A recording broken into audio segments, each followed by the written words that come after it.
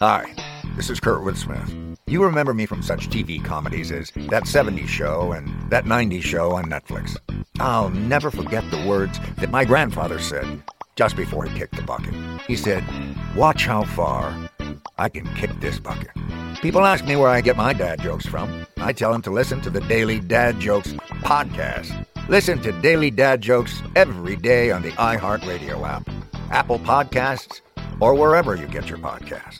MTV's official Challenge podcast is back for another season. And so are we. I'm Tori Deal. And I'm Anissa Ferreira. The wait is over, guys. All Stars 4 is finally here. And this season takes it to a whole new level.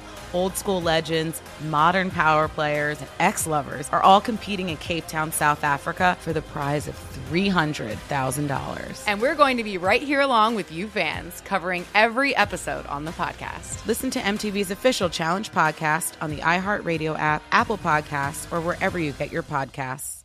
Bring a little optimism into your life with The Bright Side, a new kind of daily podcast from Hello Sunshine, hosted by me, Danielle Robay. And me, Simone Boyce. Every weekday, we're bringing you conversations about culture, the latest trends, inspiration, and so much more. I am so excited about this podcast, The Bright Side. You guys are giving people a chance to shine a light on their lives, shine a light on a little advice that they want to share. Listen to The Bright Side on America's #1 podcast network, iHeart. Open your free iHeart app and search The Bright Side. Imagine you're a fly on the wall at a dinner between the mafia, the CIA, and the KGB. That's where my new podcast begins. This is Neil Strauss, host of To Live and Die in LA, and I wanted to quickly tell you about an intense new series about a dangerous spy taught to seduce men for their secrets and sometimes their lives. From Tenderfoot TV, this is To Die For. To Die For is available now. Listen for free on the iHeartRadio app, Apple Podcasts, or wherever you get your podcasts. Hello, everyone. It's your boy Blair, back with another week. Oh, thank you for being here. I'm so happy. You guys, I have good news to report. You know how I told you last week that I had a swollen head? It's still really swollen, but I went to the doctor and she said that I just have a very swollen lymph node and that it's going to be like that for 1 to 2 months. She said, "Have you been very sick lately?" And I said, "No, but I have been on a plane every weekend for the past 3 months." She said, "Okay, that'll do it. And don't expect it to go down for a while." But that was a huge relief because I have had very swollen lymph nodes all throughout my life, obviously with this voice on the front of my neck, you know, under my ears, that type of thing. But I didn't know that we have lymph nodes on the back of our head. Thank God. Anyways, shout out to my sweet facialist, Vivian at Honest Rituals, like just very kind, healing woman who told me that I should go get checked out at the doctor, and then my doctor for putting me at ease. I said, "Do I need an MRI, bitch?" And she said, "No, only if it doubles in size." And I said, "Oh my God, I can't imagine this thing doubling in size." You know what the back of my head looks like? It looks like a motherfucking blobfish. Have you guys ever seen a picture of those? Oh God. What other fun stuff? Oh, I was on the podcast All Fantasy Everything. You guys know that podcast with David Bory and Ian Carmel and Sean Jordan. That was a really fun one if you want to check that out. And Doug Loves Movies also this past week. That was fun. What else is going on? Still looking for love. Yeah, you will find that. You will hear about that with Christi. My guest today, Christi Chiello. She's incredible. One of my longest, funniest friends. And one thing that was so funny about this episode is we were basically just very deep the entire time. It was not, I didn't even get to a lot of Lucian Wickle's questions because we were just so deep the whole time. And I just admire Christi so much because she's just so true to herself, which is something that I really admire and really, really try hard to do in myself in this business where you can get so caught up trying to make it or trying to be something or thinking you need to be a certain way. And I'm always interested in people who are able to craft and be so true to who they really are, their true essence, and not bend in any way. Those are the most magnetic and people that I want to surround myself with. and true and authentic, good people. And I just love that about her. And it's funny for one of my silliest friends, because she and I both bond in that we really love silly humor. We were very deep in this conversation. It might have just been the moods we were in that day, but I love it. Yeah, I think I really exposed a lot about myself in my journey looking for love. But I do like asking people who have found true love, like, about it, because it inspires me and it gives me hope and it shows me direction, especially when I see where they came from and who they dated before. It gives me hope that I'm going to find that too. And yeah, I just love Christi so much. And the best part about having a podcast is, like, I get to have these conversations with people that I've known for years in comedy that sometimes I don't even get to see that often. And that's really special, and reconnect. And I hope you guys liked last week's episode with JT. That was a little funny because, like, I don't even know if people in comedy, like, knew that we had a history together. He's actually how I started comedy. And I don't even know how that didn't get brought up. But he took me to my first comedy show when I was 25. And showed me, like, all of comedy. So I never would have started comedy without him, which is huge. Yeah, I love this podcast for that reason, because I get to go back in time and talk to these people who are, like, all doing so well and doing such interesting things and were so formative in my life, and played such big parts of my life. It's really special. And I just admire Christi so much.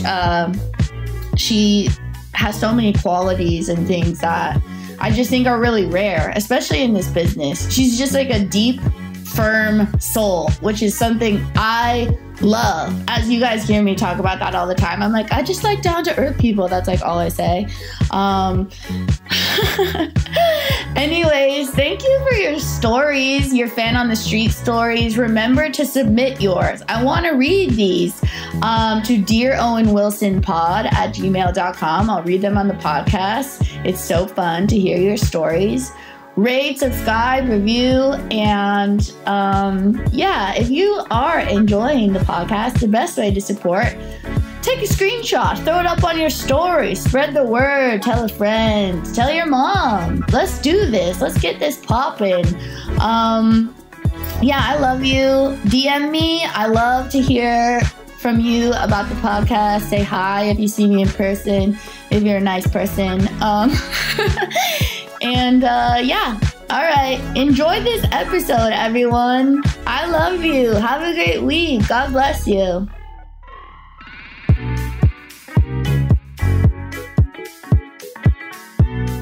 Hello, everyone, and welcome back to another week of the Dear Owen Wilson podcast. It's your boy Blair, back for just another incredible episode.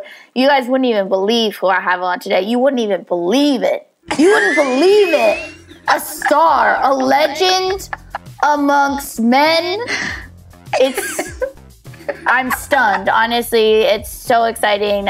This person, she has an incredible resume all over Comedy Central, voices on Teenage Euthanasia, roast battle. She battled Jimmy Carr. We ran into him once at JFL New Faces in 2017. This woman, I've known her since forever, and I was a huge fan before I was such a fangirl of her. It was sick. Okay, I'll say her name. Ready? It's Christi Chiello, everybody!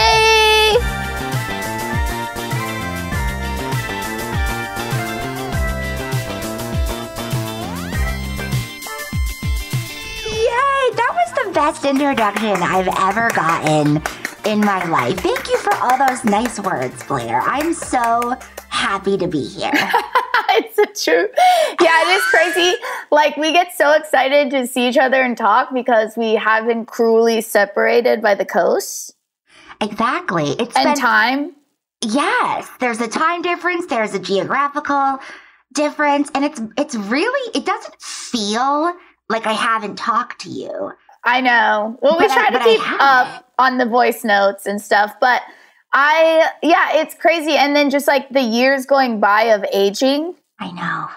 It's really nuts. Like, I'm trying, like, when do you think we met each other? Like, has it been over a decade?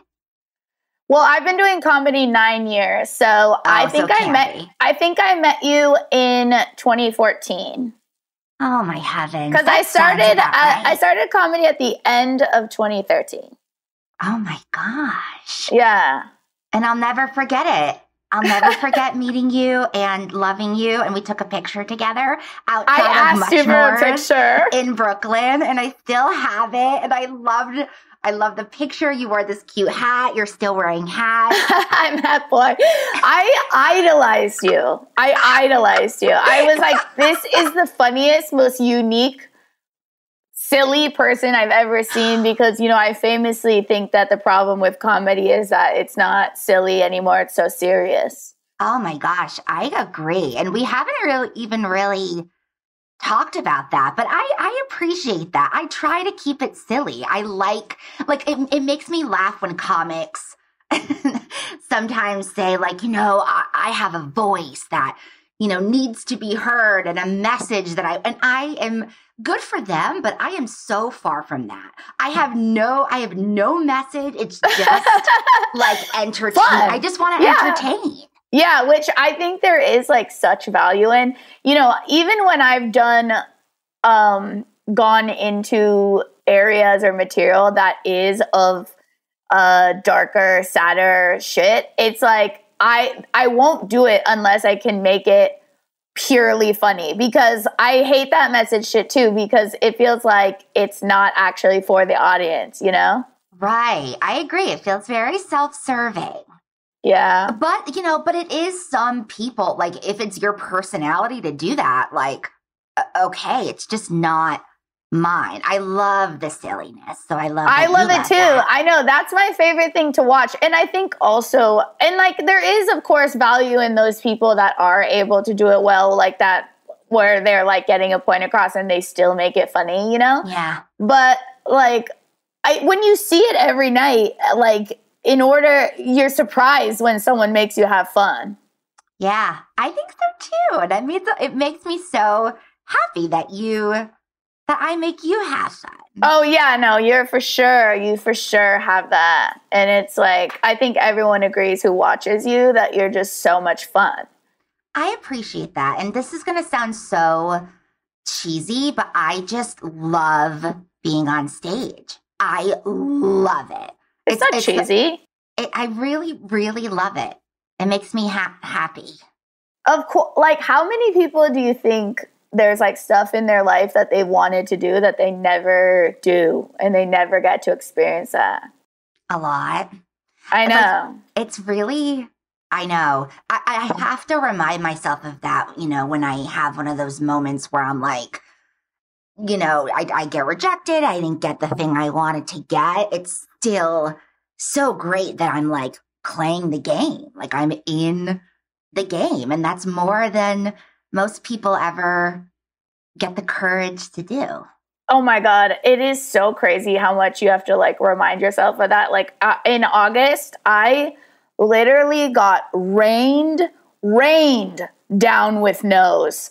I mean, the nose would not stop coming. And I had to ground down into myself and be you're doing it, Blair. You're paying your bills. You're a comedian. You're having fun every night, even though you don't own a home yet. And, because it gets hard. And then you have to be but wait, I am actually doing what I love. And, I don't know, maybe I'm making at least one person happy by fulfilling this cuckoo desire in my heart. I don't know.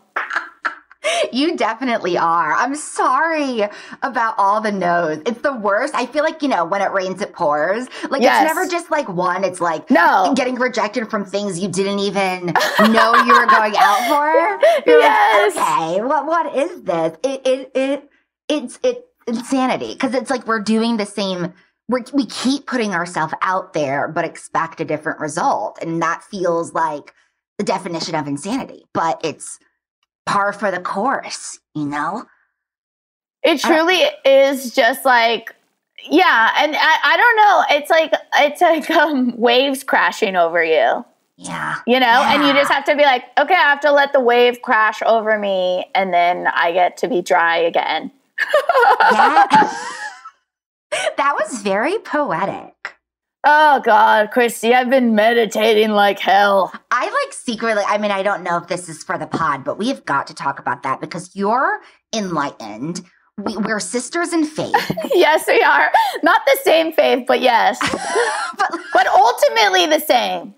Ultimately, it's all the same. Ultimately, it is all the same.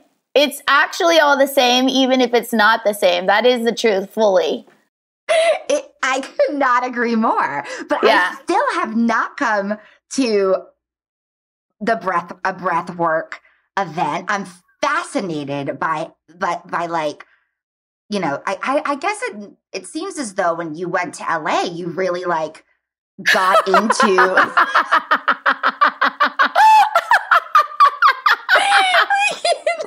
But I think it's amazing, and I could feel the benefits of this. So whatever you're doing, I want to subscribe to it. Thanks. I just did forget I am a breathwork teacher until you said that. But I don't have like a consistent breathwork practice because it's so physical and intense. It's more like when I need it. But I do meditate every day. Do you seriously? Oh my gosh, yeah, twice a day usually. And like, what does that look like for you? Is it like the transcendental meditation? Even though I don't even know if I know what that means, but like, what does that mean for you? No, you do. Transcendental, I did like 1 million other things during quarantine lockdown, get trained in TM. And basically transcendental meditation is just the repetition of a mantra for 20 minutes that they give you twice a day. Oh, I thought, honestly, that's not as intense as I thought. I don't know why transcendental, it sounds like you're transporting to another fucking galaxy. It does. You know what's crazy about transcendental meditation? I love that we're just like fully doing whatever we want on this podcast, but I think that's good. And I love innovation. You know what I mean? Me too. No, but the thing I like about transcendental meditation for people that don't know much about meditation or think meditation is hard, the repetition of a mantra allows you just to have as many thoughts as you want. So you're allowed to have as many thoughts as you want during the meditating. It's not like this other meditation or like what you would think of meditation as you're like trying to make your mind shut the fuck up, you know? Yes. So it takes a lot of the pressure off and it's really easy, I think. I think it's really accessible. That's so encouraging. That is very encouraging to hear because the minute I start thinking about my breath, I feel I can't get enough. I'll have a panic attack. Yeah, me too. I will too. But anyways, Christy, I want to know how you are doing. Like, what's happening? What's going on? I feel like I have so much. I mean, not to get too deep too quick, but like this past year has been transformative. I'm a completely different person. I went through like grief for the first time when I lost my mom. Yeah. And we just passed the 1 year anniversary. Wow. I know, which is crazy. But I think, you know, I look back to like a year ago and it just feels like a blur. I feel a lot better. Like I feel a lot more like myself, but it fully took the whole year to but yeah, so it's been wild because it sounds so cliche, but it puts everything in perspective. Oh, I'm sure. Yeah. I mean, that's like your before and after.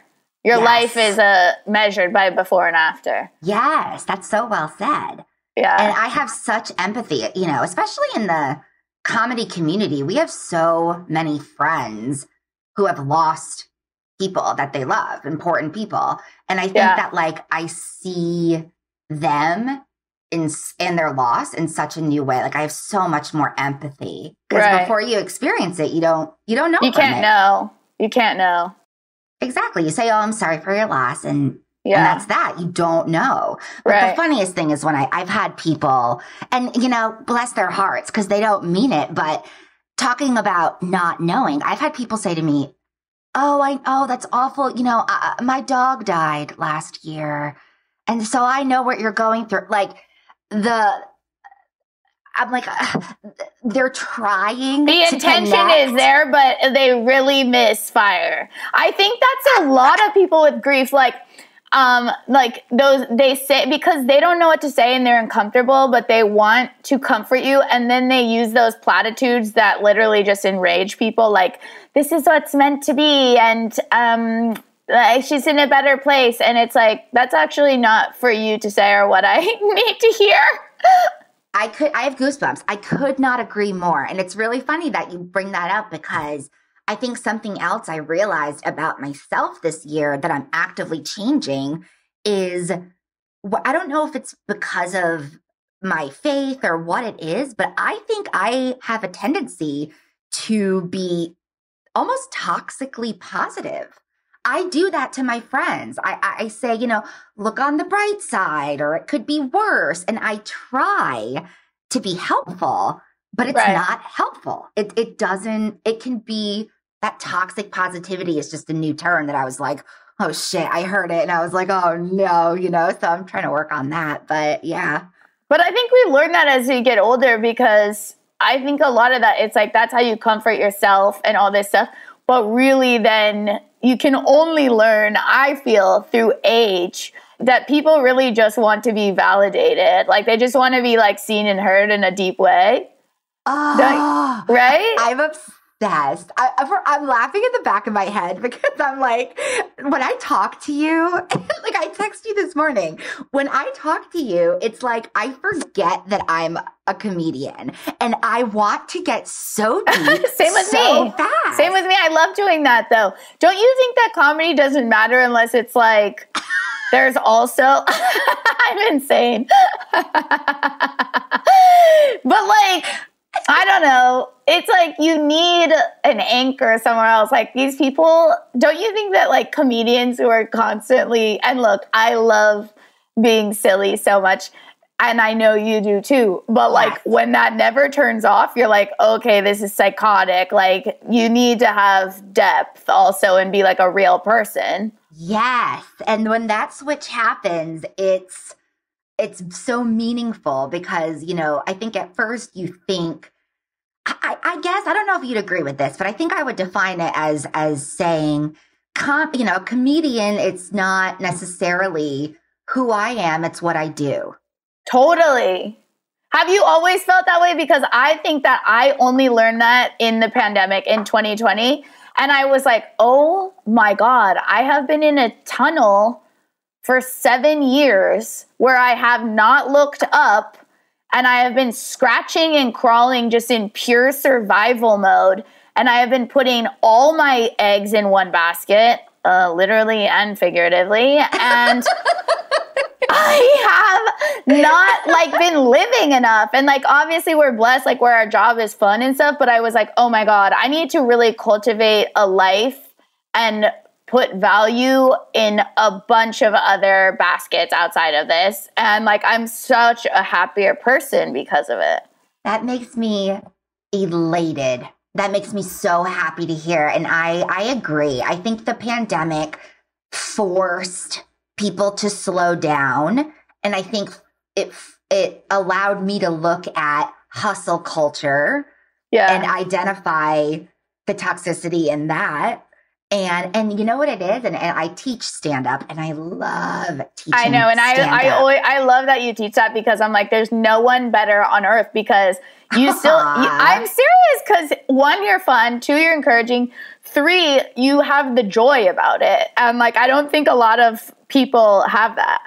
Thank you. Thank you. Don't you think at this point, like, people lose it and get like bitter or tired, which rightfully so, I get it. It's like exhausting trying to pursue like a creative thing and like make it your career, and it can get really hard on your soul. Yes. And I think part of the reason why I still love it so much is because of teaching, because it's everything I love about comedy. It's learning how to write jokes and be funny without any of the industry bullshit that is the hard part for me. So, but I try to encourage my students and myself, if I can do it, I have my moments, but to define our own relationship with stand-up.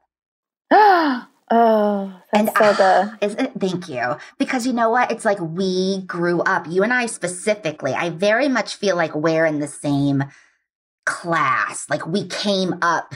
Yes, we're in the same stand-up generation, definitely. Yes, we are. And I think that our generation specifically, I would argue, was under, just the comics that were just, if you're not doing stand-up 5 times a night, you're not doing it. Yeah, so we were under the Mark Norman, Sam Morril, Nikki Glaser. Yes. Yeah. Those are the generation above us. So it was like, oh shit, we really felt like we had to do that. And of course we didn't know any better.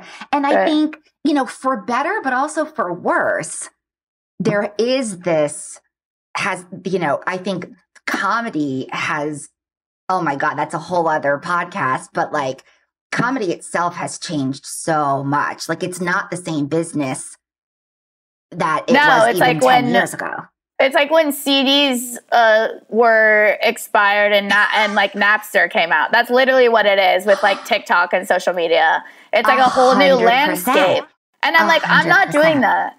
I'm going to film an hour special and then I'll cut that up and I'll put that online whenever that comes out, probably in like a year or some shit. But I am not going to do crowd work every night and post it. Like I will kill myself.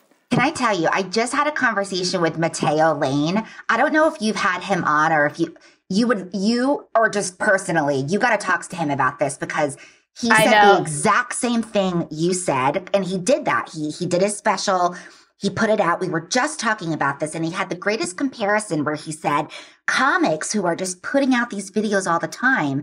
It's like, joining the opera or something and then immediately being like, let's try on the costumes. Yes. And the way he put it though, he was so enlightening about it. So you got to talk to him if you haven't already. I know. Well, it's weird because like we were in Montreal together and I love Matteo. I mean, he loves you. He's also just like such a talent. I mean, wow. And he talked about how cutting up like Schultz and stuff, it like changed his life, cutting up his special and now he's doing theater tours. And it's like, I don't know, you probably feel the same way, but like, I feel really solid as a stand-up and like I definitely feel more than qualified as a headliner, but I do not have the audience to like tour like that.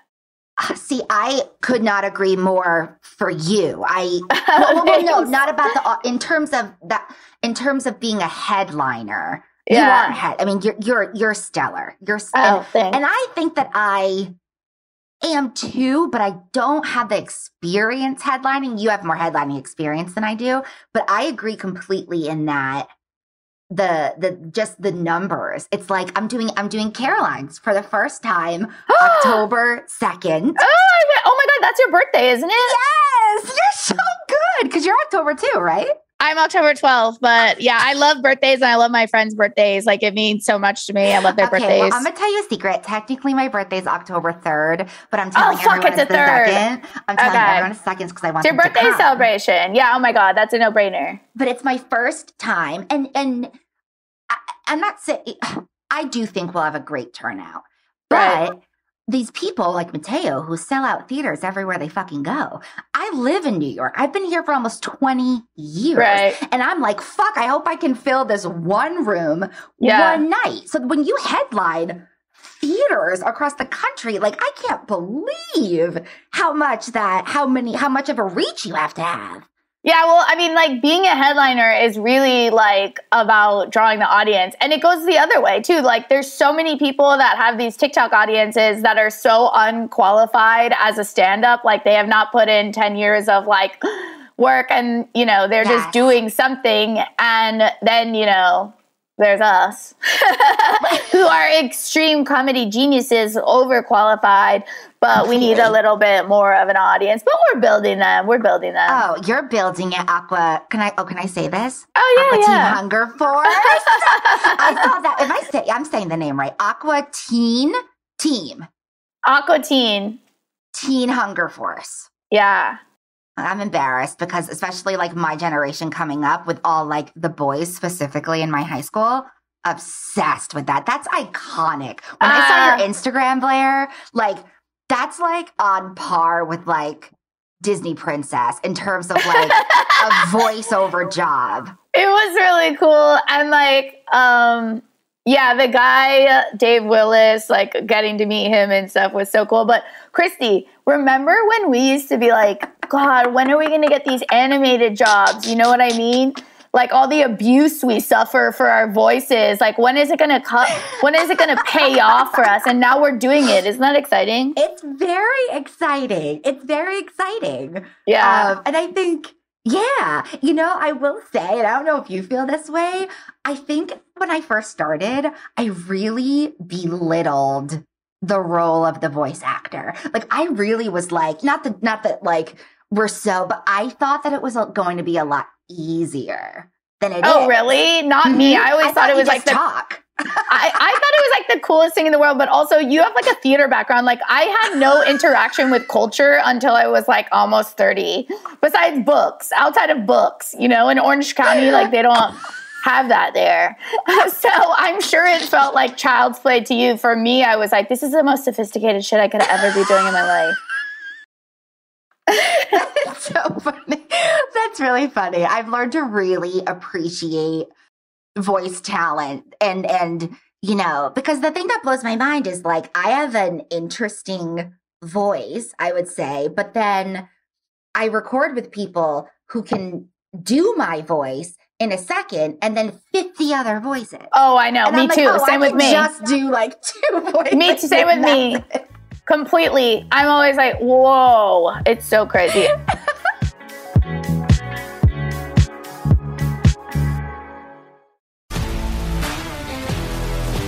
If you love sports and true crime, then there's a new podcast from executive producer Dan Patrick and hosted by me, Jay Harris, that you won't want to miss. Playing Dirty: Sports Scandals. Each week, I'm squeezing the juiciest details from some of the biggest sports scandals ever. I'm talking Marcus Dixon, Olympic gymnastics, Cain Velasquez, salacious Super Bowl-level scandals. Join me on the dark side of sports by listening to Playing Dirty: Sports Scandals on the iHeartRadio app, Apple Podcasts, or wherever you get your podcasts. This is Neil Strauss, host of the Tenderfoot TV true crime podcast, To Live and Die in LA. I'm here to tell you about the new podcast I've been undercover investigating for the last year and a half. It's called To Die For. Here's a clip.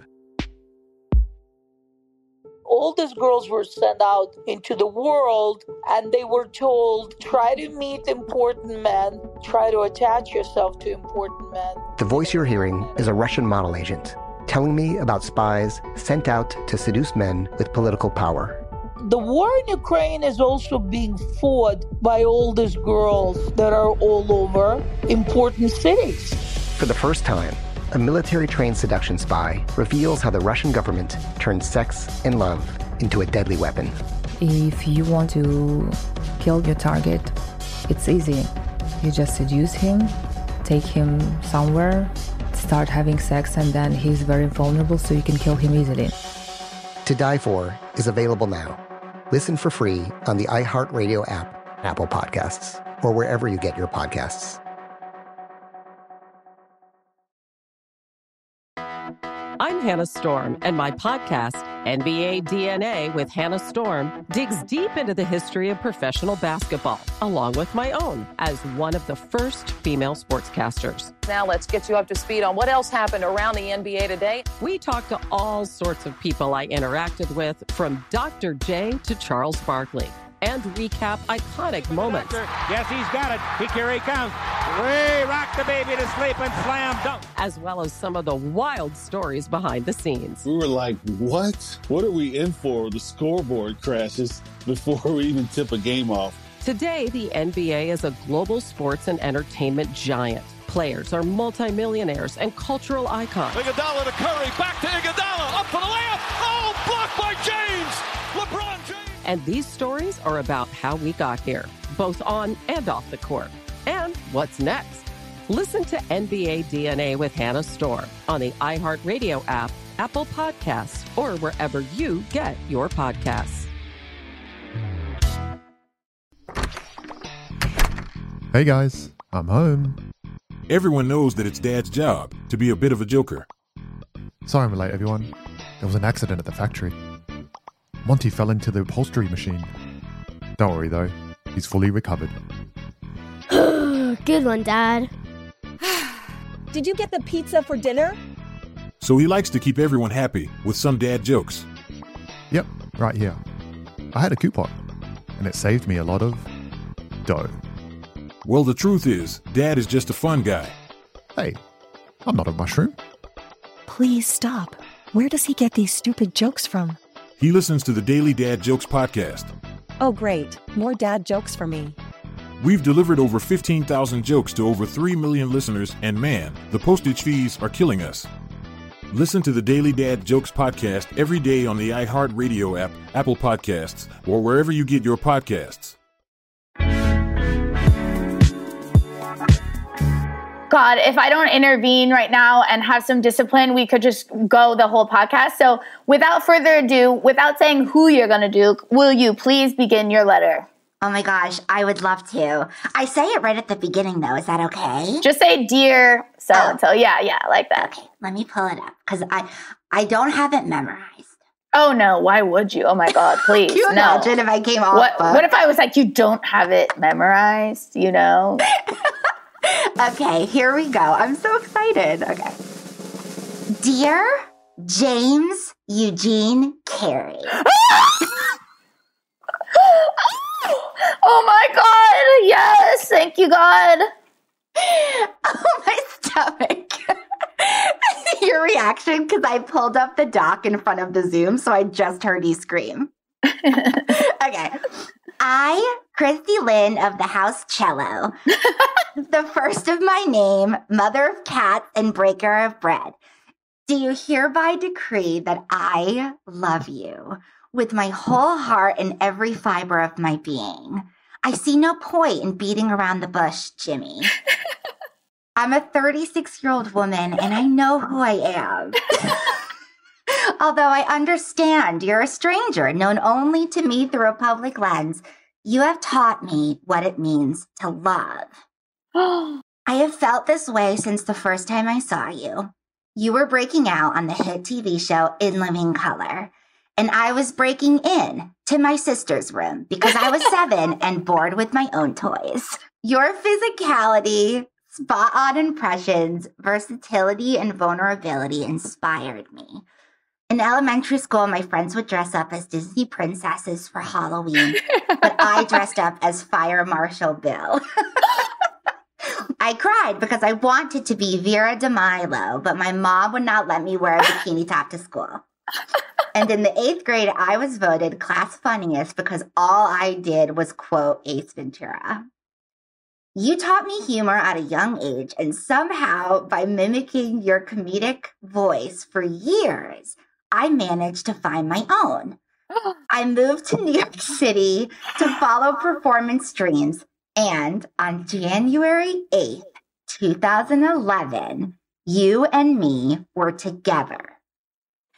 You had just hosted, I have goosebumps, you had just hosted Saturday Night Live, and I managed to get an invite to the coveted after party. I bought an expensive dress from H&M and looked the best I've ever looked. In addition to looking stunning, I was also strategic. I knew that I could never get past the hordes of security surrounding your table with Lorne Michaels. So instead, I located the exit and decided I would chill there for 6 hours. No. So bad. I knew you'd have to leave at some point. And when you did, I would be ready. It was 5 a.m. when you began your walk to the exit, your walk to me. I had rehearsed in my head what I would say to you all night. It was charming but honest and spoke to your influence on my life. But when you walked by, so cool and confident and truly looking so nice, I froze. It was the only time in my life I could not find words. I was enamored by you, your height and stature, and you had such an impactful presence. You were the light in the room and allowing it all to happen. You know, in the movies when they say time stood still, I always thought that was bullshit, but it's not. Time did not exist. I only saw you and I could not move, speak, or blink. But you looked at me. You looked directly at me and only me. For this, I am sure, because I was the only one hanging out by the exit all night. And you smiled at me. And as you brushed so lightly against my arm to push open the door exit, you smiled and said, well, that's a wrap. I wept. I went in the bathroom and wept, but not because I missed my opportunity, but because you were so kind. People always say you don't want to meet your heroes, and maybe there's truth to that, but you are mine and you were so kind. So thank you. I would not be who I am if I never was exposed to you. And if I were to meet you today, I'd like to think I'd be able to talk, but you never know. It was emotional. Oh my God, Christi! Wow. Oh my God. The crowd goes wild. The crowd goes nuts. The stadium is going berserk. I was afraid. I text Blair this morning and I was afraid that I took this too seriously. No, because look, everything in life is open to interpretation. There are no rules here. Oh my God, I love that story. Jim Carrey is a full fucking certified freak with a lot of soul. He has so much soul. I would argue that he is one of the greatest entertainers that has ever lived. I think completely, like, his catalog of work is truly so endless, and it's all like some of the biggest stuff of all time, like the most memorable movies, TV shows, like appearances, and spanning so many decades, like, and he just keeps going and going and going. I know. It's fascinating. It is so, his career fascinates me, his like upbringing, because I've read up on him a little. Yeah, like, me too. Is fascinating. Like, he's always just been this really, really funny kid. And his father had always wanted to be a comedian, but never got a chance. He like had to work and support the family. That's a lot of male comedians, I feel. Yes. Yeah. It's like he was influenced by his dad and like, that's it. You know, I mean, and I'm sure, you know, watching movies and stuff, but like his dad was his comedic influence. I just think that nobody can, I would, for me, I think Robin Williams is comparable. Yeah, same with me. And I'm like a Robin Williams freak. Yeah. Like those two in terms of live performances and his, you know, and Eddie Murphy career. Eddie Murphy, yes. Oh my God, we better start naming some women. Jesus Christ. Oh my God, there are many, many women that are incredible if you're listening to this. Yes, 100%. I mean, in terms of, I mean, I even loved a lot of the women that were on In Living Color, and I wasn't a huge SNL girl growing up. Yeah, me neither. It won't shock you to know that I didn't see it at all. I have literally, I'm serious. Did you see, like, even when, like, Molly Shannon, Sherry O'Terry, did you watch? No. Or? Yeah, I saw like clips and stuff later on in my life where I got to know the Will Ferrell, like Amy Poehler generation, Tina Fey generation, but it was after the fact. It wasn't during, and like I just didn't have any comedy frame of reference till I really started comedy. I had zero frame of reference and like knowledge about it. That's really fascinating too, because I'd be so curious to know. Well, actually, I think I do know. I think I know your biggest comedic influence, or one of them, Eddie Pepitone. Yeah, you know what's funny though? Like, Eddie Pepitone, like, is one of my favorite people to watch, but I also didn't even discover him till halfway through, like 5 years into comedy. So, like, he wasn't like an influence. Like, okay. I really related immediately because we both scream psychotically on stage all the time. But like, and I was like, oh my God, like I understand like what I like I like comics with a little bit of insanity, obviously. You know, like that's what I'm drawn to because it's just like, it's fun to watch. Like you don't know what's going to happen. Yeah, I do too. And I think that like, Who's yours? I mean, I would say Jim Carrey. Jim Carrey, Steve Martin. Again, I'm naming a lot of men. I am very influenced by Gilda Radner, who I didn't watch I didn't like watch when she was on SNL, but much later in my life, I discovered her. And like Carol Burnett, I got into. Like I think that makes sense to me for you. I love that. That makes me happy. Thanks. And I think lately of the newer, not, but of more our generation comics, I would say Bridget Everett is a big, which makes sense because she's so physical. I love a person with big physicality. I love physicality on stage as well. Like because I think again, like we see, like Jessica Kirsten is so much fun to watch. God. I cannot even believe what she can do with her face. I know. It is like, she is incredible. If you guys don't know Jessica Kirsten's comedy, you need to check it out because it's just so much fun to watch. But for you and I, where we see so much comedy every night, again, like just to see anything different or out of the norm is like so exciting. Yeah, I completely agree. And I think Jim Carrey, because of when he started doing stand-up, that time and what he was doing, which was essentially impressions. It's like this old school act. I like that. I long for characters, that. I miss that. I like when somebody had an act. Yeah.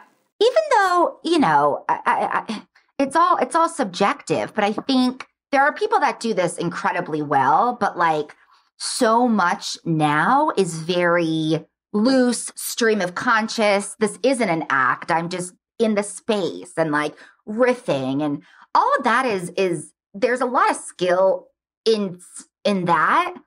But I like seeing someone that I'm like, oh, they rehearsed, like this is their act. It's fully formed. They worked on it. Like he worked on those impressions in the mirror, and I love it. I love it. And just he can, nobody else can. What is it? Hold a feather? Is that what they say? A candle. Hold the. Look, I knew what you meant. Weird. I knew exactly what you meant. No one can hold a candle feather to what he does. Yeah, no, there is nobody even in the same universe as Jim Carrey. Some of two really good ones, I think, though. James Austin Johnson is like he's been doing it for 17 years. He started when he was 16. He's 35 now. And I just remember we filmed a short, actually, famously called Lucian Wickles, which is my private detective who helps me on this show, Christi, because he investigates my guests and the celebrities so that I can do thorough and exhausting interviews. But I just remember, like, we filmed this short that was so much fun with Vanessa Gonzalez, another favorite. Love. And it was literally, we did it right before, like, the world shut down. And I remember, like, James just being like, yeah, I don't know, man. Like, just like feeling it like thinking his career was like over. And it's just like, you never know what's like right about to happen. And like, no one has ever been more ready. Like, this man can do the most, he disappears into these people. So does Kate McKinnon. Yes. I agree. I think he's stellar. I think I met him when we went to Montreal for the New Faces. Oh, yeah. He was the same year as us. I cannot believe our year of New Faces. Our year of New Faces was so good. Well, you know what I think they stopped doing? Like, everyone on that year had been on TV many times by the time. Like, I mean, crazy. Like, Sam J., Taylor Tomlinson, Rami, Solomon Giorgio, Danny Jollis was, like, starring on a TV show. Like, it was they were all like working people. Yes. And I think they went back to like doing more like people who haven't, which I think is so important to like breaking people, you know? Yes, totally. Totally. Yeah. I completely agree, but I think he's stellar too. And, I think that another reason why I really admire people that can do these kind of spot on impressions is two things. One, I am so far from being able to do it. I'm a funny person, but I cannot mimic somebody else effectively. Yeah. So I think and just knowing the discipline it must take. I assume it takes a lot of discipline to master these things. Unless it doesn't, I'd be so curious to talk to somebody like James now and be like, does he just get into it like this, or is he, I've got the voice, but I don't really have the inflection, and I don't know. It's a whole process I'm not familiar with. I think they work on it. It's really, but also they're just so comfortable. I feel like it's being able to sing. I was around Chloe Fineman a little bit this summer because she dates Jake. Jake. Also our new face year. Oh my God. I did not know that. I did not know that. I don't know if I'm supposed to say that publicly. I might have to edit that out. But oops. No. But she would be working on impressions and it was crazy. Yeah, she's stellar. My fiance Dave and I are a little obsessed with her. Dave will she's be incredible. Oh, did you see Chloe's latest video? And then we'll go watch it. Yeah, she's freakishly talented. And I also love Hannah Pilks. Hannah Pilks, yeah. Oh my God. I met her not too recently, so I don't feel as creepy kind of idolizing her because I told her about this, but I think she's so great. Did she move to New York? I feel like she'd be thrilled to know that you said this. Ah, she did. She seems like a really sweet person.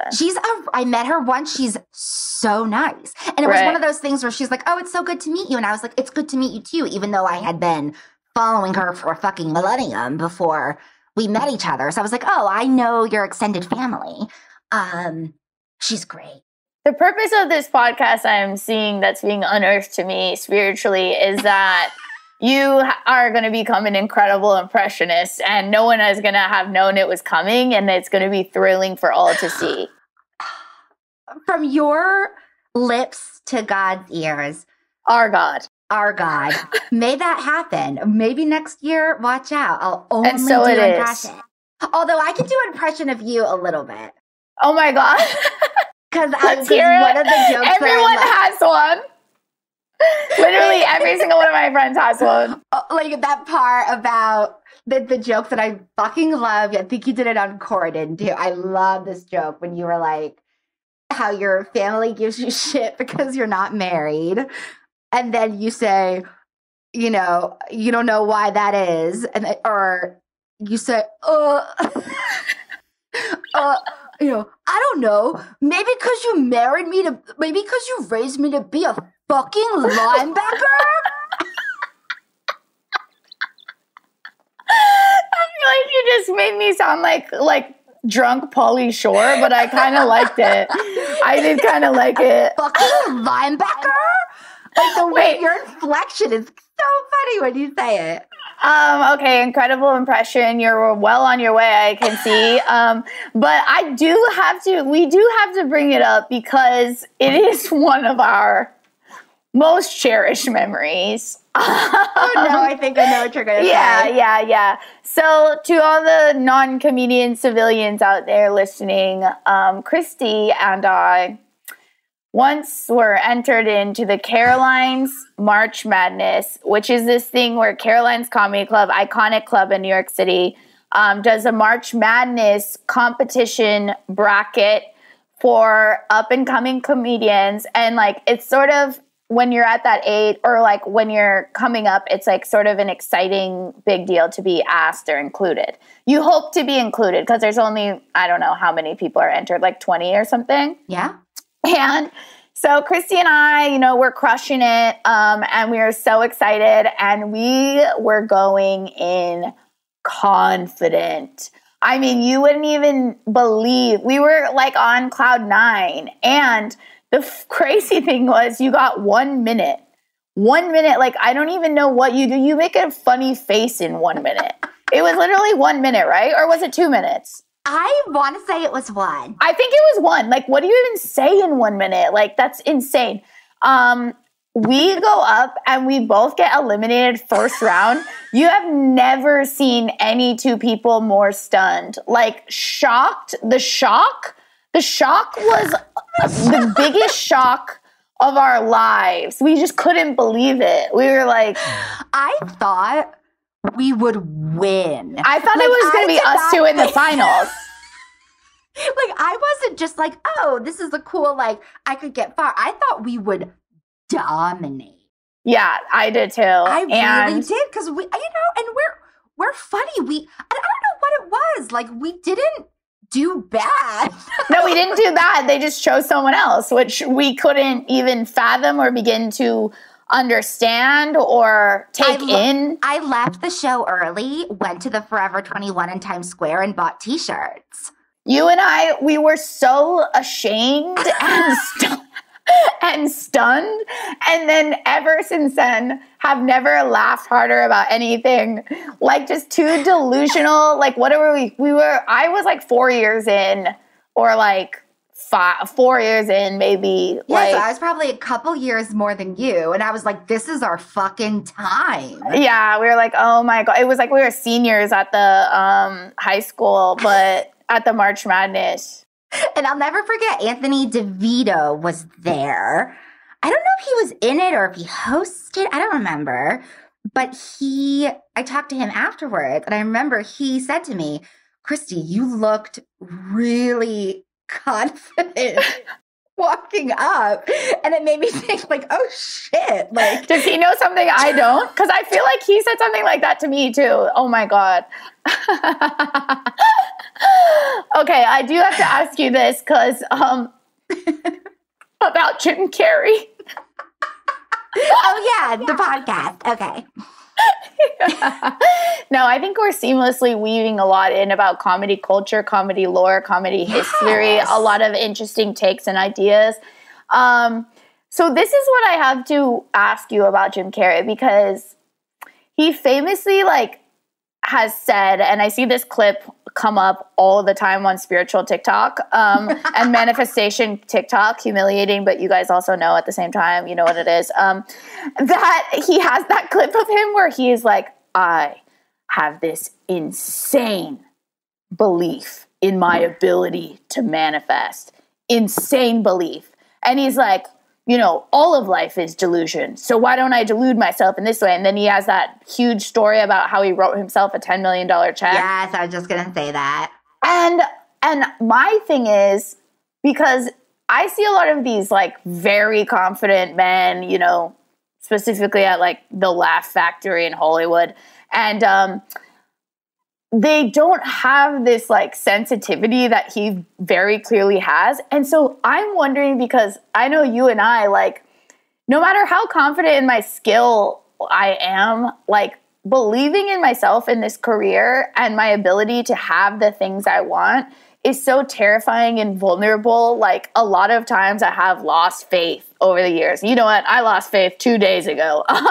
So I'm wondering, with someone as clearly so sensitive and empathetic as Jim, which you can see from a mile away, that he's just so sweet. So he appears to me to be someone who feels everything, which seems to be a little bit incongruent with this confidence. How do you think he does that? Oh, that's a $1 million question. I mean, I wish I knew. I think that you know what though? Oh, this is the thought that's coming up for me. But I think the timing of this enlightened perspective should be taken into account. He's had an incredible career. I think if anyone who is, sort of not where they want to be, right, and they're still kind of struggling but trying to trust the process, I don't know how definitively they could say, as a matter of fact, you can manifest this, you can do this. I think he what he shares now has only been because, not only, but I think is largely in part because he has been successful. Do you know what I mean? Yeah, so you're saying he feels that way because he has endless amount of evidence. But how did he get that coming up? Because you know what I mean? It's weird. Like sometimes I'll be like, God, I wonder when I'm going to be like successful or feel comfortable or have my big job, my series regular job or whatever. And my friends will be like, you are successful. And it's like, I don't feel, well, I do, but I don't. You know what I mean? And it's like, I wonder when he felt that way. But he's like in these massive movies, not just like one iconic movie, like he's in like the biggest movies of all time and feels like in every movie, whether it was a hit or not, he left it all on the floor in every role. Yeah. I think from reading a biography, not an autobiography, a biography about him, that like a lot of stand-ups, it went from being very successful in his live shows on stage, auditioning for television parts. And then I think In Living Color was like the first consistent paycheck. And I do think that that's symbolic for anybody in any career. The stability a regular paycheck brings you, whether it's voiceover, whatever the fuck it is. Even if it's you're on a show for 3 months, that's stability. That's what we for lack. 3 months. And then we're like, even if you get on a TV show, you're like, is the TV show going to end? Am I ever going to get another? It's like crazy. Oh my God. I think about Broadway stars. I think about the girl whose name escapes me, but who got cast as Fanny Bryce in Funny Girl. And then Beanie Feldman got it and Leah Michele got it. And it's like, what other celebrity is going to come and take it away? Yeah. Sorry, bitch. The Glee bitch is here now.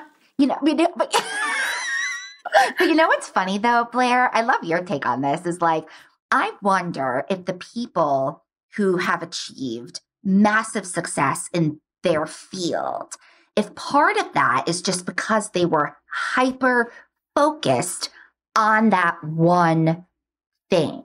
I worry sometimes because I love teaching, I love doing voiceovers, and I perform live, but I don't perform live as often as a lot of other comics do because I don't want to.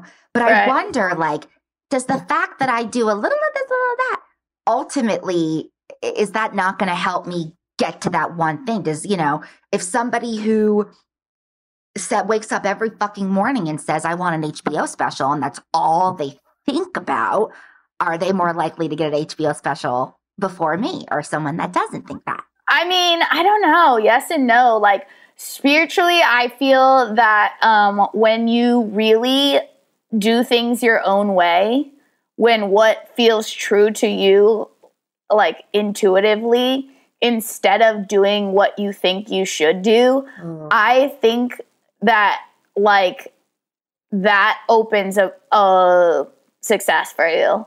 I really do. Like, even if it might seem crazy and like such a dumb move to some people, I think a lot of times that opens shit up for you. But also at the same time, like, yeah, probably if someone, all they wanted was an HBO special, like, and they have talent, like, but I don't know. There's a lot of people, which is what I was interested in asking you about with like this Jim Carrey thing, because obviously he's so insanely talented. So if you have also that coupled with insane belief in yourself and trust that if you believe in yourself that like, things will happen, then I mean, that's undeniable. But like, I do see a lot of very confident people in this business who are successful where I'm like, there's way funnier people than them. For sure. But those people just don't believe in them and in themselves. And like, I always struggle. Not like, I never struggle like with my confidence and being on stage.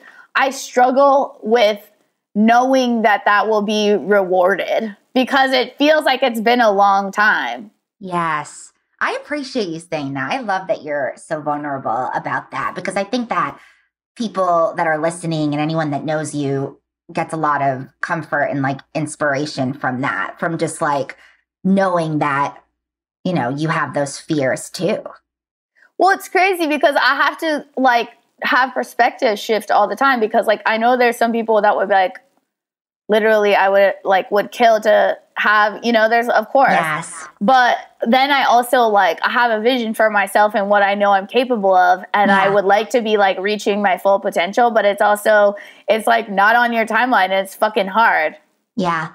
But then I look at James when I'm this man was waiting for 17 years. Yeah. He got he had such a low before the biggest thing of his life. And I think that's how it happens for a lot of people. And I think that the tricky thing is what you mentioned before when you said the word should, right? It's when you start doing this, you see what other people are doing and you think to yourself, well, I should be doing that, or should I be doing that? And I think it has taken me a long time, and I'm still only just starting to figure out what my actual wants are. But that's one of my favorite things about you is that you are always purely yourself and you honor your own convictions and you know what your own convictions are. I think a lot of people in this business, because it can be so fight or flight and survival mode, and just people not in this business probably, there's so many ideas societally or whatever family you grew up in of what you should do, and figuring out what's true to your own soul and then honoring that is really fucking hard. But it's also really hard not to honor it because that hangs over you your whole life also. Yes. Knowing that you never took a swing, Exactly.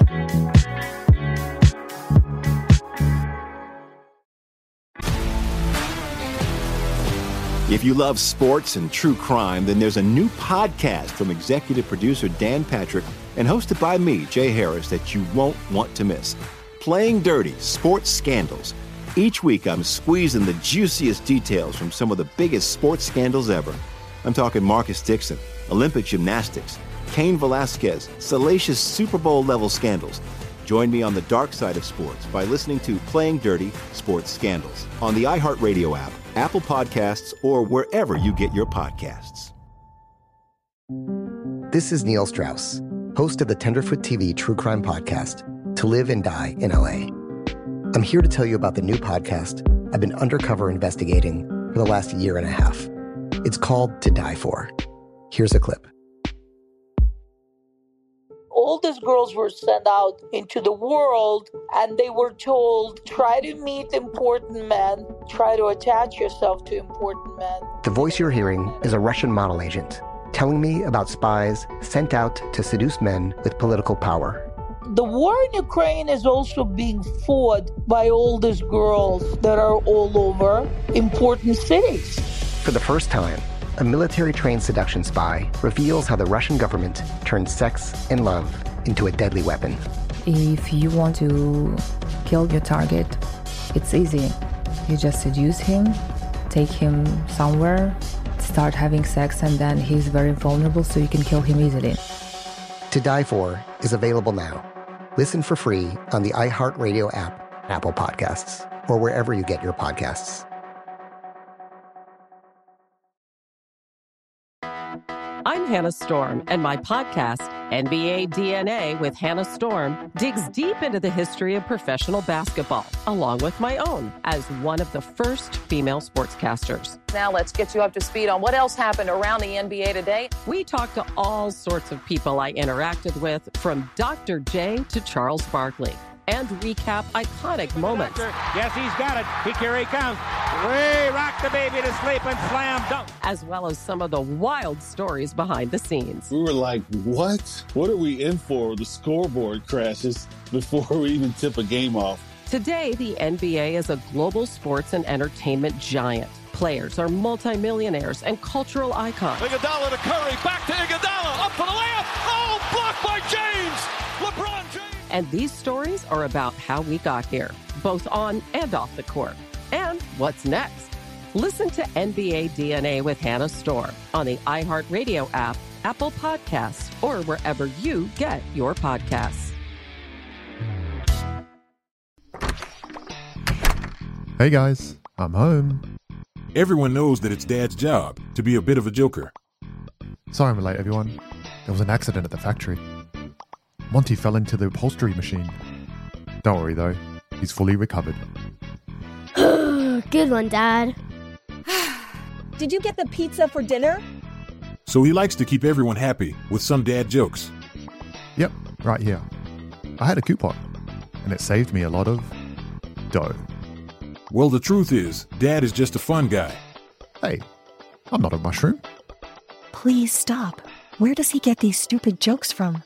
He listens to the Daily Dad Jokes podcast. Oh, great. More dad jokes for me. We've delivered over 15,000 jokes to over 3 million listeners, and man, the postage fees are killing us. Listen to the Daily Dad Jokes podcast every day on the iHeartRadio app, Apple Podcasts, or wherever you get your podcasts.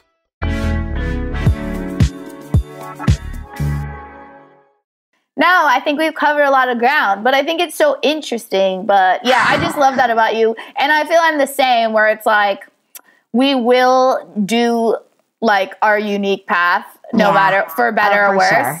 For sure. I believe that 100%. Like, I don't, and and I mean it when I say it. It's not everyone I feel that way about. But I know. It's like, it's just a knowing. It's like, you know what it is? It's like a never worrying about you. Oh, about me? Never. Oh, that's so kind. Wow, thank you. It's like never. Even like you could be, you could have your moments if you were to call me and be devastated over a rejection or something hard. Yeah. And it just doesn't affect me in the way that I hate seeing you sad. I would hate seeing you sad, but it doesn't change this belief I have that it doesn't mean anything. It's like, I just feel like, oh, well, Blair, she's got it. Oh God. Oh my God. What a relief. That's that's like a balm in my soul. Thank you. Christi, you have soothed me in a way that you will never know. Thank God. Thank God. Thank God. Our God. Christi, God, we have gone so many places interdimensionally, even in this podcast, but okay, what we do need to address is how badly I wanted to fuck the mask, the green man. What? And I think that does inform sort of the choices I have made with men over the years. Some crazy man faster than the speed of light with a tongue, green, scary, people don't understand. I think metaphorically, the mask, me being attracted to the mask was foreshadowing a lot to come. That makes me laugh that's the character that stands out as the sexiest one. That was the character? Yeah, just deranged, unpredictable, scary, exciting. Because Christi, you are an inspiration to me in that I remember when you were actively dating and you made the decision that you didn't want to date comedians anymore, which I have made many times. And we're like, I'm going to put myself out there. I'm going to go on the dating app. And I remember when you met Dave and you were like, this is different. This man is so kind and all this stuff. You got into a great relationship, very intentionally. I would say even manifested Jimmy Carrey, the man that you waited in the exit for 6 hours. And now I'm in that process where I have decided, and it's been a real journey to myself. Oh my God, this is the most deep. I have never had a podcast like this. I'm going to text you and apologize for anyone listening. No, I think it's good. Because I can't help but to get deep. I don't want to be. I can't help it either with you. It's crazy. But I'm doing this thing where, Christi, I have been so firm in saying no to men that I know are not it. Whether I'm attracted to them or not. And it is a whole new way of being for a while. And yeah, but I'm also still trying to have the hope and make myself date because I don't like going on a date. I have no desire to go on a date with a stranger when I have one night off and entertain them when I do that fucking every night. Oh, exactly. It's exhausting. And look, the timing was right for Dave and I, but I had a bit of a breakdown before I met him of being in a place where I was I can't, because I was dating and it sucks. Like everyone says it sucks, but like, I think especially to be so busy and to invest the time into someone and it doesn't work out. I felt like I couldn't possibly do that for much longer. And thankfully I didn't have to How many dates did you go on? Oh, I feel like I dated everyone in New York. I mean, I went on Hinge. I met Dave on Hinge. Yeah, that's the one I'm on, in case you're out there and you're a nice man with a job. A 401k who's kind. Right. And handles conflict well and peacefully and sweetly. Knows how to communicate, knows how to use words. Absolutely. Has his shit together. And if you could cook, that would be like really good also. A mattress that's not on the floor. Oh my God, no. Ugh, I don't want to be disgusted. Jesus. To think about the things we settled for in our 20s. Yeah. I can't. Yeah. It's criminal. I should be arrested. Oh, Blair, the comics, I can't. No, and I think when they say because I'm playing with this idea, again, we're returning to spirituality, where life might have better plans for me than I have for myself, and these very narrow ideas of what I think I want or need to be happy could actually be so much below what is actually for me, and that's true when I think about the men I've dated, and not even shitting on them, just when I know myself more, what I want is so much bigger and deeper. Yes. Good for you. Good for you. But I think that saying that and knowing that is only going to help. You know what I mean? Again, I don't know if this is the whole toxic positivity speaking, but it makes, it's worth it to wait a little longer to find something so much better. I'm thankful I didn't find Dave in my 20s. I was a fucking mess in my 20s. Or you wouldn't have even been able to see him or find him. Never. He's shy. Yeah. It would have never happened. And I was a terrible girlfriend up until even in my early 30s. Right. Which I think some people it took me a long time to figure out who I am. And I am just in the past 3 years feeling I know myself and my wants. I didn't when I was even 31, 32. Yeah, I know, same. And also having the tools and skills and maturity. I realized I had a therapist say it was brutal, crushing to hear, but now it's hilarious. One of those things everyone else can see, but you can't see it all. Where she was well, maybe you're attracted to these emotionally unavailable men because you're emotionally unavailable. And I was oh my gosh, Sherry, you fucking bitch. Oh my God, how dare you? Oh my God, you have put a bayonet through my aorta, bitch. Okay? You think I needed this right now? My world has been shattered. I can no longer relentlessly place blame outside myself. Oh, God, I feel that in my bones. That crushing when your therapist is actually? And you're no! Yeah, because you know what's weird though? And I know you can relate. Oh my God, this podcast is a capsule episode.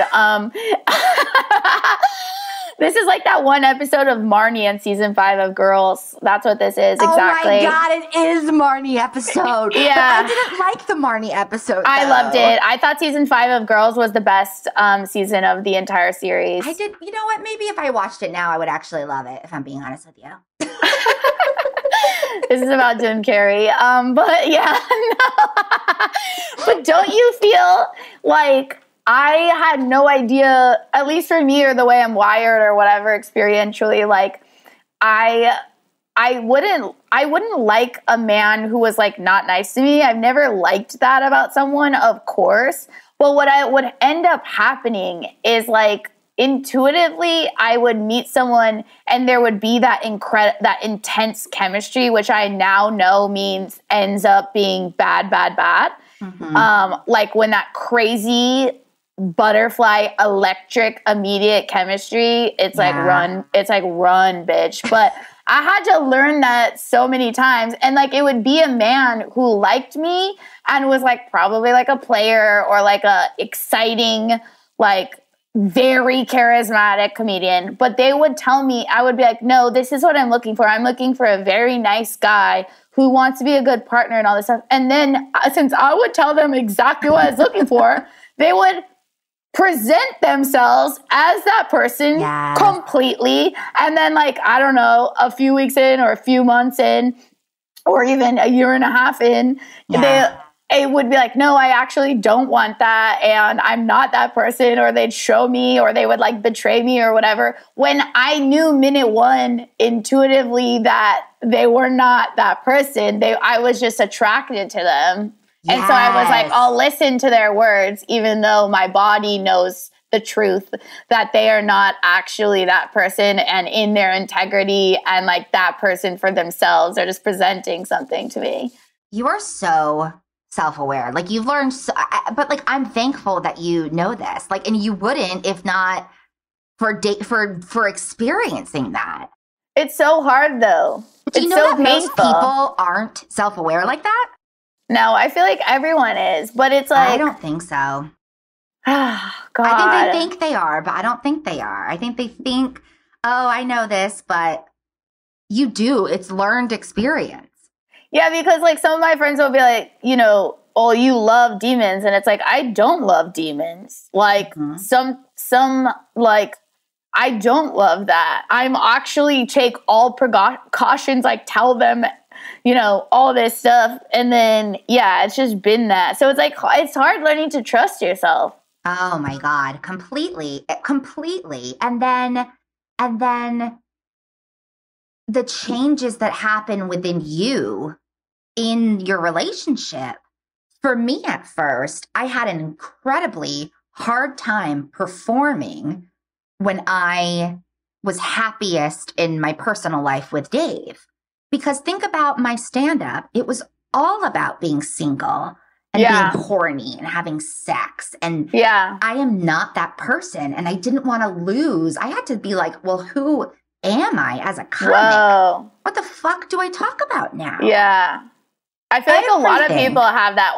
Or another big one is like people who are like depressed and get well. Like they don't know what to talk about. Exactly. And it's that whole thing. And I hate this statement, but people say, oh, you know, comedians are inherently sad and we're working out our trauma. And I don't fully believe that, but I do understand that when things are going really well in your personal life, there's something about no one wants to hear how great you're doing. Yeah. There's also that like lack of that compulsion like goes away a little bit. But like Rosebud has a really good joke about that. About falling in love. Like no one, it's like a fart. It feels good for you, but no one else wants to be around it. She's so stellar. That's so well. I couldn't agree more. Right. But I, you know, I'm just excited to see who you end up with. Again, it's Christi, not the whole you. like, is she? It's just like, oh, I can't wait for it to happen. And I can't wait to see who it's going to be and what he'll be like. Thank you for vision holding for me. I think the thing that also makes it hard and scary is that I'm so picky. Like and everyone knows that about me. I am extremely picky because I do feel I know exactly what I want. Yeah. And I don't think that that's a bad thing though. And you know what though, Blair, you'll find too, the pickiest fucking person in the world, you'll be surprised when you meet somebody, what you're willing to have wiggle room about. Oh yeah, it's not really that. Like, it's more just like, I really need at this point in my life and like who I've become and transformed into, like, I really need someone who makes me feel completely safe and like is like in their own integrity. Because that is also very family oriented, which has been a thing like that I guy is like not in these people like entertainment, man. Oh, I know. I know. Yeah. Oh my God. It's wild. Yeah. I think that, God, the past couple of years for me, I feel like everything has changed because I also, I lost my mom. I got engaged. Yes. Oh my God. You have had a crazy few years. But I guess that's how it happens, right? It's like it all happens at once. That's what they say. And I think that like in terms of Dave, you know what? I'm curious to see if this will be a challenge for you. Maybe it won't be, but you and I have both, we're very independent, right? Yeah. We have been living on our own on this grind. And I was so nervous and still get nervous sometimes about becoming too dependent on him, especially with losing my mom. Right. I have clung like attachment to Dave. Yeah. Clung to him. And I get worried because I'm like, oh my God, am I losing myself? But then it's like, but I share my life with this person. He's going to be my husband. And it's like, it's just when you're so independent like us for so long and just chasing this carrot and it's an interesting transition to find yourself in a safe relationship and to see how you're going to react. Ugh, I can't wait. I just want to I want to have babies and be like Ali Wong, where I like show up to my 7:30 spot at the Comedy Store and then go home. Oh my God, I'm obsessed. I am obsessed. When Megan Gailey was pregnant, and even Megan Gailey's little fucking baby, who I'm obsessed with. Like, yeah, I was like, oh, I've never been more jealous. Just seeing her adorable belly at the mics and the shows, I love it.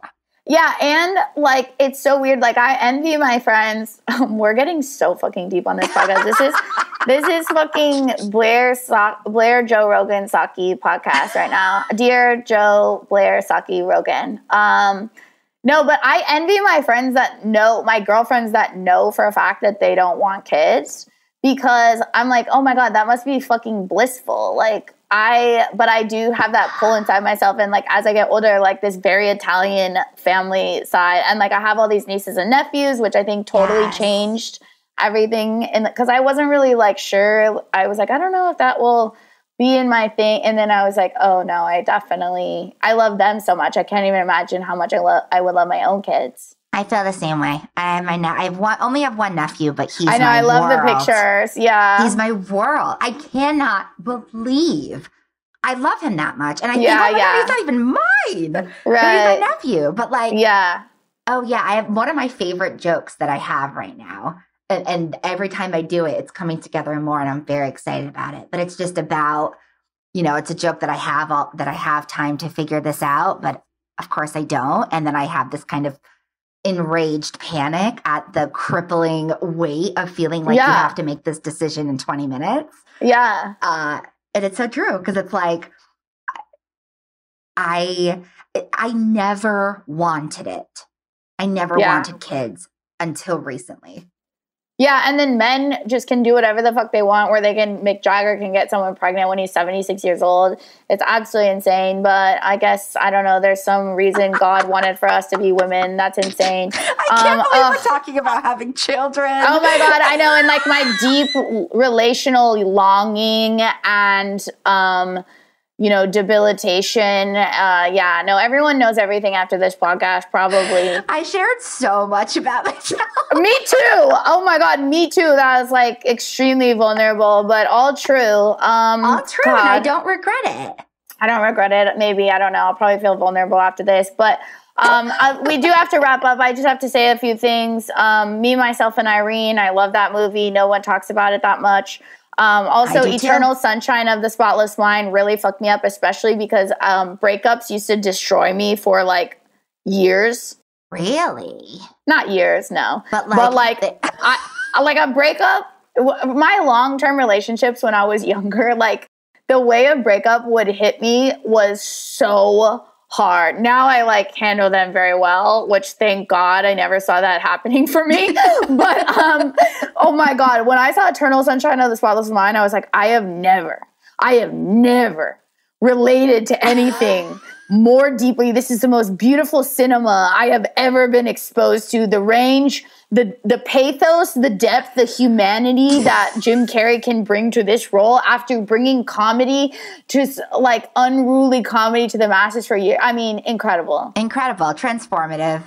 It is transformative. Completely formative years of my life were spent just diving into that movie. And if it was on TV right now, I'd watch it. Oh my God, I would watch the shit out of it if it was on TV right now. And then he dated Jenny McCarthy. Odd, but I loved them I used to love Jenny McCarthy. Like MTV singled out. She was one of the first she was so funny girls I'd ever seen. And she was so hot and funny and charismatic on single. Now she's like anti-vax and shit, but I don't know. To each their really own. Bummed, right? But I was elated when those two first got together. Elated because I was like, I love her, I love him. I was so happy. Iconic couple, very bizarre. Mm-hmm. Very bizarre. All right, we do have to end. We like to end the podcast. This is very exciting. This segment we have called Fan on the Street. Fan on the Street. Fan on the Street. Where we have our Blair Bears write in with a fun celebrity anecdote run in. Of course, just to remind the Blair Bears, if you have a story you want read, email it to dearowenwilsonpod@gmail.com. My producers will be checking those with great anticipation. And I'll just do this one really quick. This is from a fun and exciting and incredible listener that I want to thank deeply, Lauren. And this is hers. In 2008, I was eating spaghetti at New York City's Locanda Verde with my dad and friend, and I was pretty drunk. We noticed that Conan O'Brien was seated next to us. We finished, and on our way out of the restaurant, I walked up to his table. He was eating with someone. I remember nothing. I pointed my finger in his face and said, "I'm watching you, funny man." I then spun around on my heels and walked away. No idea what he did. Didn't wait for a response. Just walked out. I always wonder if this was normal, if he remembers. People were like, "Did he mention you on his show the next day?" This was when he was on TV. I have no idea. Woo, thank you, Lauren. Oh my God. Lauren, you've got balls. That is awesome.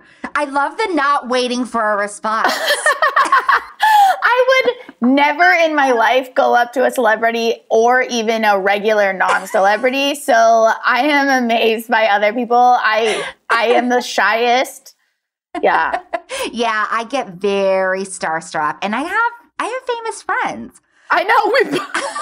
We have friends that are famous, but yeah, I will still see, like, even my Nicole Byers, one of my best friends. Yes. And I will still be like, oh my God, like, what is that person like? Like, I know. I geek out when she tells me she, like, knows these people. I'm like, what are they like?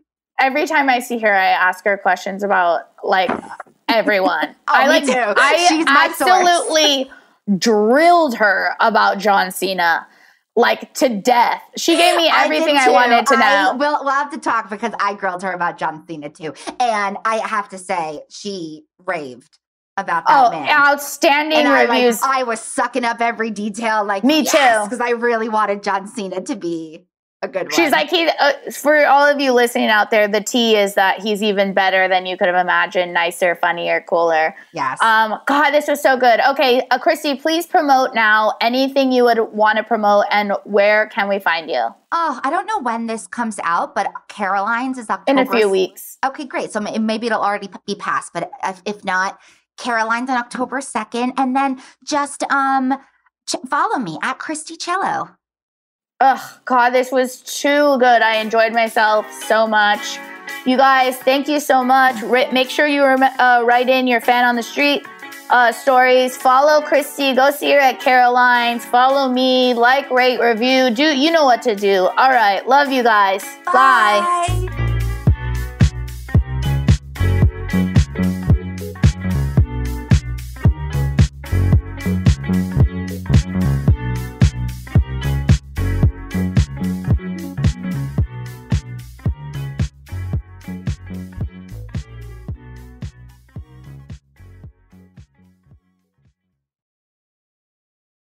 Hi, this is Kurtwood Smith.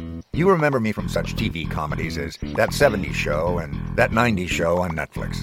I'll never forget the words that my grandfather said just before he kicked the bucket. He said, "Watch how far I can kick this bucket." People ask me where I get my dad jokes from. I tell them to listen to the Daily Dad Jokes podcast. Listen to Daily Dad Jokes every day on the iHeartRadio app, Apple Podcasts, or wherever you get your podcasts. MTV's official Challenge podcast is back for another season. And so are we. I'm Tori Deal. And I'm Anissa Ferreira. The wait is over, guys. All Stars 4 is finally here. And this season takes it to a whole new level. Old school legends, modern power players, and ex-lovers are all competing in Cape Town, South Africa for the prize of $300,000. And we're going to be right here along with you fans, covering every episode on the podcast. Listen to MTV's official Challenge podcast on the iHeartRadio app, Apple Podcasts, or wherever you get your podcasts. Bring a little optimism into your life with The Bright Side, a new kind of daily podcast from Hello Sunshine, hosted by me, Danielle Robay. And me, Simone Boyce. Every weekday, we're bringing you conversations about culture, the latest trends, inspiration, and so much more. I am so excited about this podcast, The Bright Side. You guys are giving people a chance to shine a light on their lives, shine a light on a little advice that they want to share. Listen to The Bright Side on America's #1 podcast network, iHeart. Open your free iHeart app and search The Bright Side. Imagine you're a fly on the wall at a dinner between the Mafia, the CIA, and the KGB. That's where my new podcast begins. This is Neil Strauss, host of To Live and Die in LA, and I wanted to quickly tell you about an intense new series about a dangerous spy taught to seduce men for their secrets and sometimes their lives. From Tenderfoot TV, this is To Die For.